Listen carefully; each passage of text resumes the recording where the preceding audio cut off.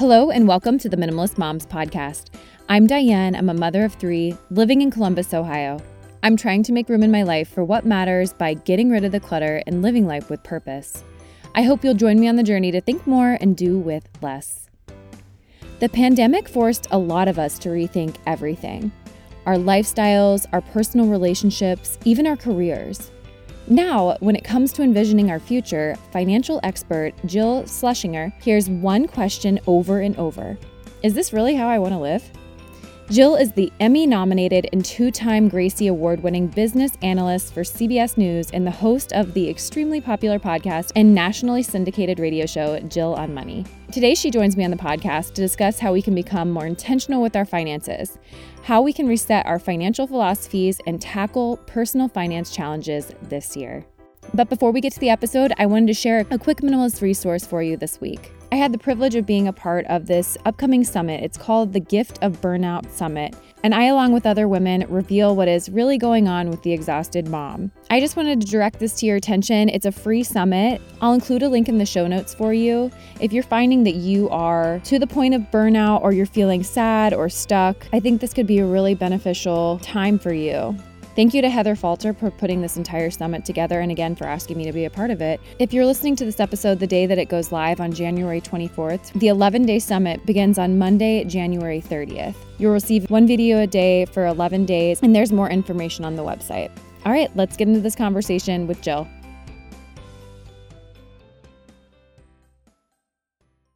Jill, thanks so much for joining me on the Minimalist Moms podcast. It's great to be with you. I feel weird because I'm not a mom of humans, but I do consider myself a dog mom. So I'm just coming out of the gate with that. I see that in your Zoom picture. I love it. You're not a mom, but you have such excellent advice that I really wanted to present this information to my listeners. So we will get into your new book today, The Great Money Reset.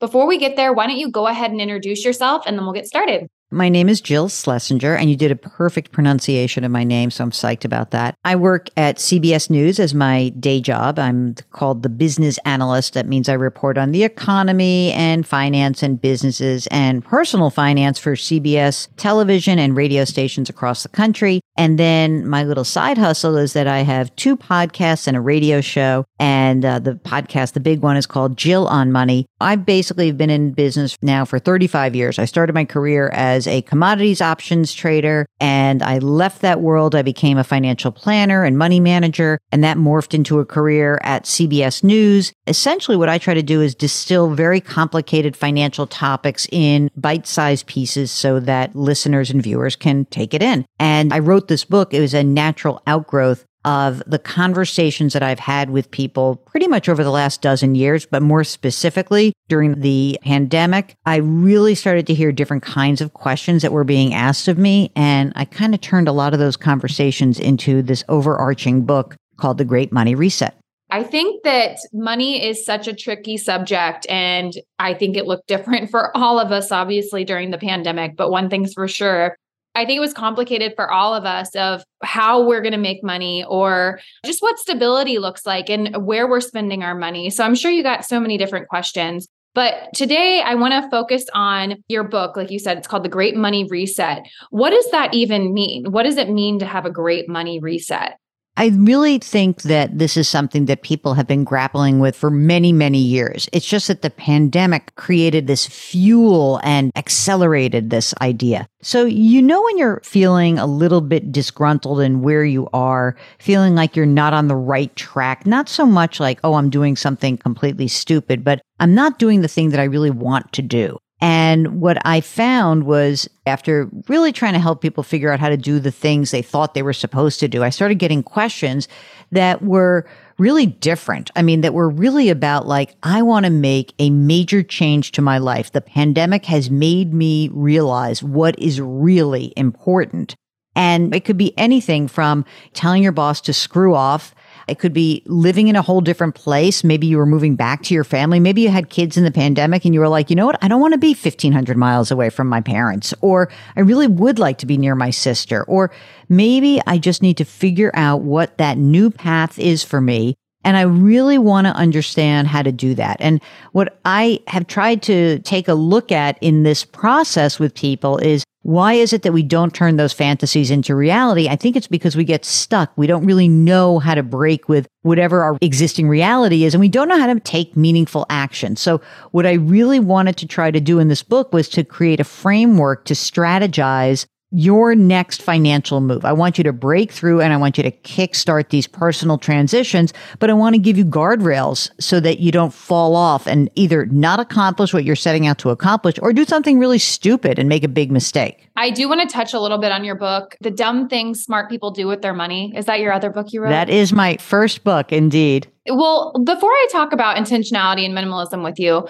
what is maybe one or two things that you've seen smart people do that aren't necessarily the best when it comes to our money? One of the big ones, and in fact, I encountered this today. So I had someone contact me, came onto my podcast, and we started talking. And they were like, well, I retired when I was 57 and I thought I was all set. And then the market collapsed and I'm not so all set. And so there's a couple of things that I think people do that's a really dangerous thing is that you make a decision about your life. You say, oh, you know what? Life is short. I don't really want to work forever. I want to live and have an enriching life before anything bad happens, which is admirable. But then you don't do the work to really find out whether or not you can accomplish this. And what I think is one big mistake is, number one, I think people retire way too early. Number two, when people even do retire a little bit early, they tend to spend a lot of money in the first 10 years of retirement.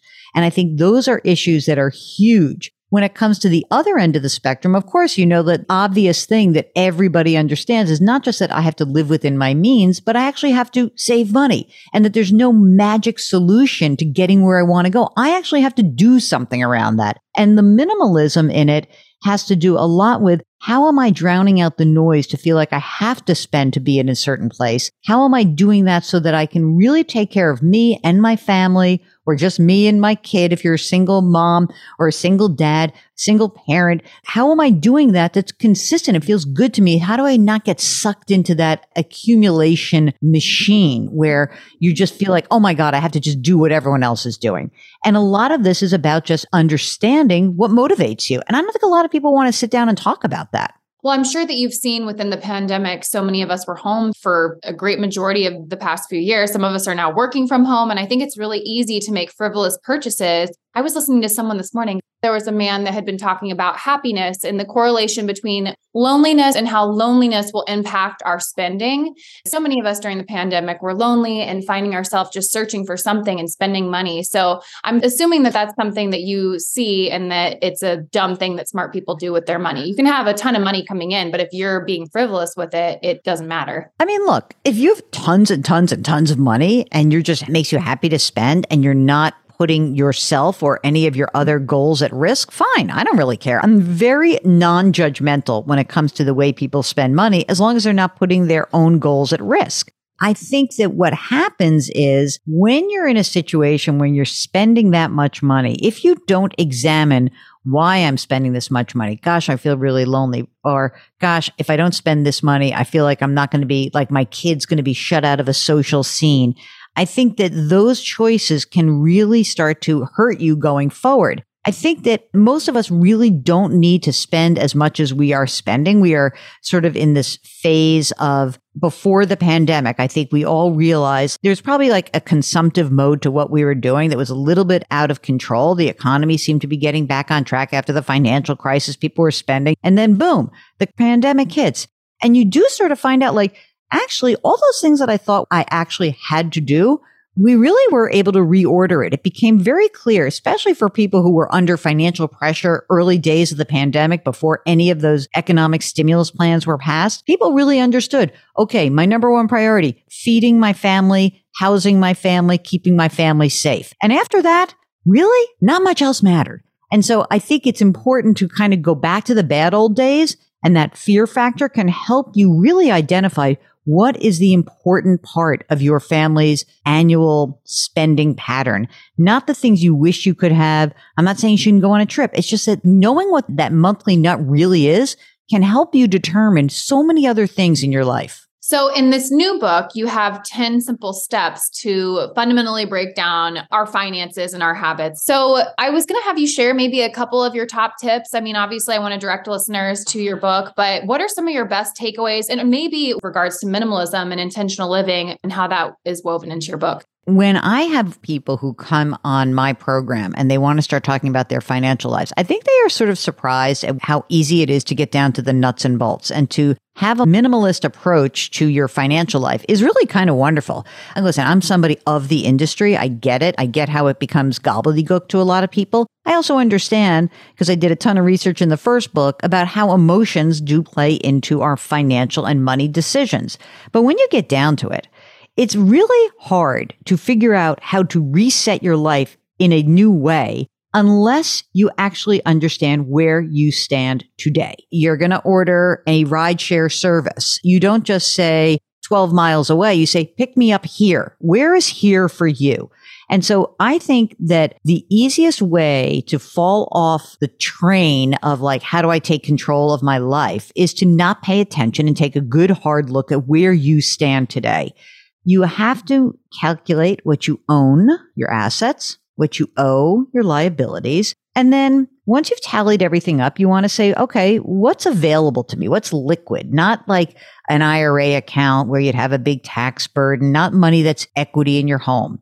Because when you go through transitions, so much is unknown. And I think people don't realize they may need more cash on hand than they think to cover expenses they never could have predicted. And I think that when you take this good hard look, it sort of refocuses your attention. And the second aspect of that is what I call in the book, curb your consumption. The idea of focusing on your spending is really tough because it forces us to look at how we are spending and what our habits are and what's going on behind the behavior. And, you don't have to blow through your life savings to make a big financial or money reset. A lot of people went through the pandemic and they could rethink their consumption habits. And what I'm trying to get people to realize is you're not saying, oh, if you stop drinking a latte, you're going to become a millionaire, because that's bullshit. It's just not going to happen. And the math never worked on that anyway. Yeah. But if you really can reduce your expenses and direct those resources towards your dreams, then we're getting somewhere. So I want everyone to try to throw away the judgments that you have about your own consumption or your spouse's consumption, and really try to understand that you can ask yourself some questions. What do I really need in my life? What do I only think I need? Do I ever find myself feeling guilty or insecure or anxious about a purchase that I make? Do I find myself making impulsive purchases? If so, when and why? I think if you can answer some of those questions, you are leading down a path of minimalism in that you will curb your consumption. And I think that can really pave the way to a great money reset. Absolutely. That was well said. Is there anything that you see that will move the needle, so to speak, for finances that maybe we could start today, start next week, start soon? Obviously, everyone's financial portfolio looks different, but are you seeing any consistencies that's like, hey, this is a big game changer? Obviously, consumption, I would say, is probably the number one thing. What are we bringing in? And being intentional and being honest with ourselves about what our habits are. But is there anything else that you've seen? It's so funny. I remember like when I first got to CBS, I would say things that would make producers roll their eyes a little bit, like, duh, Jill, I know everyone knows that. But I'm going to tell you that some of the things, like you said, like consumption, it's obvious, but many people don't do it. I mean, whether you make $10,000 a year or $10 million a year, I think that having an idea of what's coming in and what's going out, your intentionality around like what that is, not your obsession. Intentionality is very different. Obsession like, oh, I just got the hugest bonus. I'm a great person. No, you're not. You're probably lucky you're in a good industry. Great. Good luck. But the reality is just having that focus and just knowing that. But then having your financial life on autopilot is a total game changer. So if you go back 20 years and you say, how did people do this? It was a much more difficult task. Today, if you put much of your life on autopilot, whether that means tracking your expenses, but it also can mean making sure that you have automatic payments set up for every bill that you have. meaning that credit card bill, if you're unlucky, you're carrying a balance, you want to automatically send money to that card company every single month so you don't have a fee or you don't have a late fee, or you can kind of whittle it down. If you are trying to save money for your retirement, it is trying to put that money away automatically in a 401k plan. Or if you're maintaining your own Roth IRA account, having that money come automatically from your checking into your Roth. All of this is to say that if you can automate your financial life as much as possible, it allows you to think bigger about other aspects of your life. So automation is huge. And then finally, sometimes the really boring stuff does work. If you think that there is some magic man or woman behind a curtain who can figure out how to make your $5 into $5 million, just be careful. I mean, you want to go out and take a risk. You want to buy cryptocurrency 10 years ago and it's fun. Great. But try to limit the amount of money that you're putting into any very risky investment to 5% of your total assets. And if you stick to that, you may not become a millionaire overnight, but you're not going to blow all the important things that you really want to do. You're not going to have your kids' college fund go to zero. Yeah, I know nothing about finances. My husband deals with all of that, which my mom is a financial advisor. And she's always like, if your husband dies, you're going to be left to not know any of this. So this is great to have you here and started going through your book because I need to learn this stuff. But is there anything that you've seen like post-pandemic that's so radically different from beforehand, or is it still fairly the same? I don't think that finances have really changed much. I think there are some questions that have arisen because of the pandemic. And what do I mean by that? I think that there were people early in the pandemic. So just go to 2020 and 2021. It was so scary. It was so volatile. Investing seemed like a nutty thing to do. And then all of a sudden, markets were just powering forward. And I think that what happened in the pandemic is we learned two huge lessons. My dad was a trader on Wall Street for many years, and he used to say, it's never as good or as bad as you think. And so in 2019, 2020, 2021, people were like kicking their heels and saying, I'm such a genius. I opened up a Robinhood account. I'm so smart. Great. And then last year comes and it's all washed away.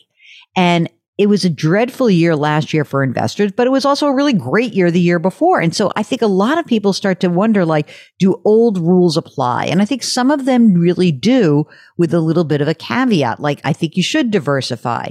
And I think you should have a great asset allocation plan. You shouldn't have all your eggs in one particular basket.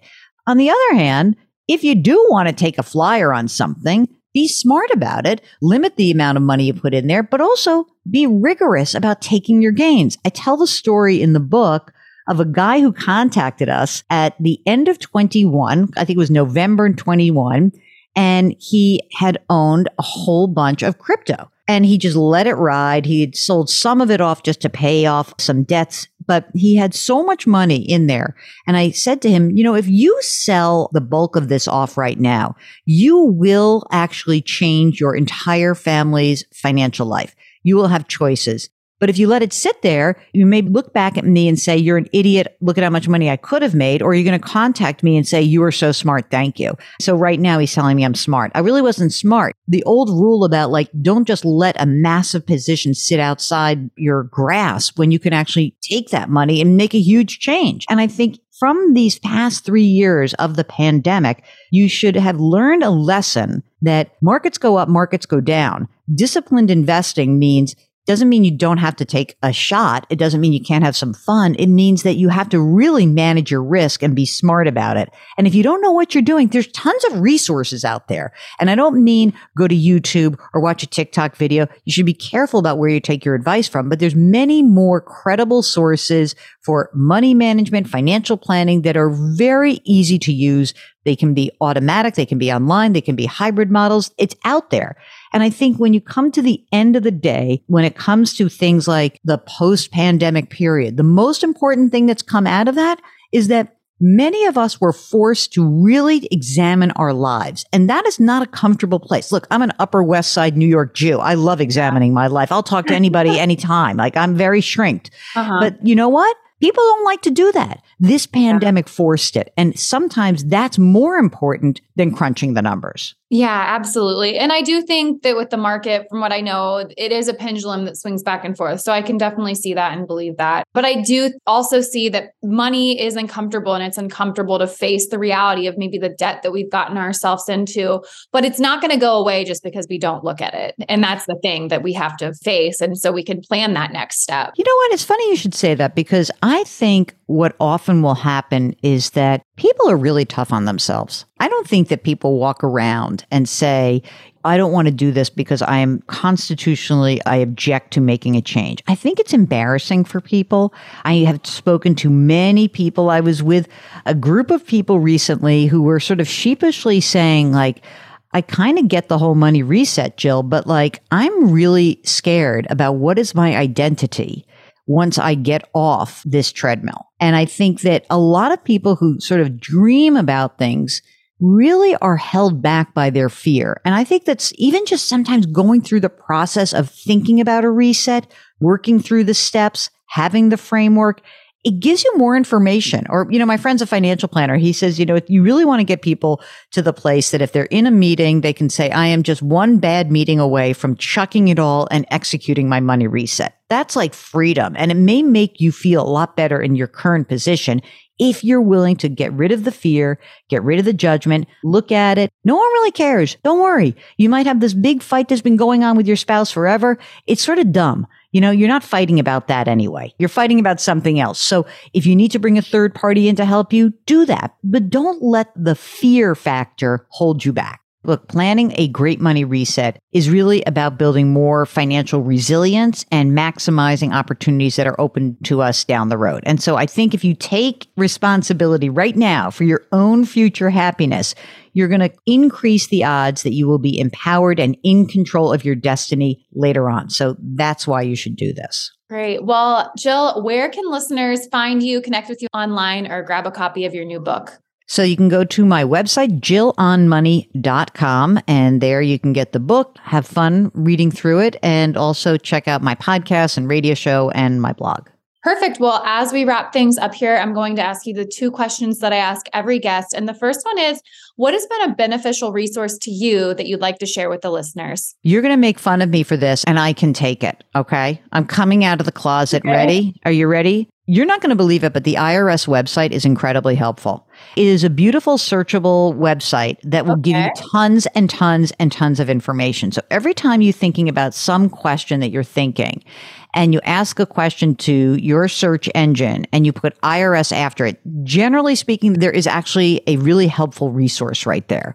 So I'm giving props to the federal government and the IRS for having a gorgeous website. I'm not going to tell you that you're going to get your tax return faster. I'm just telling you it's chock full of information, and I go to it all the time.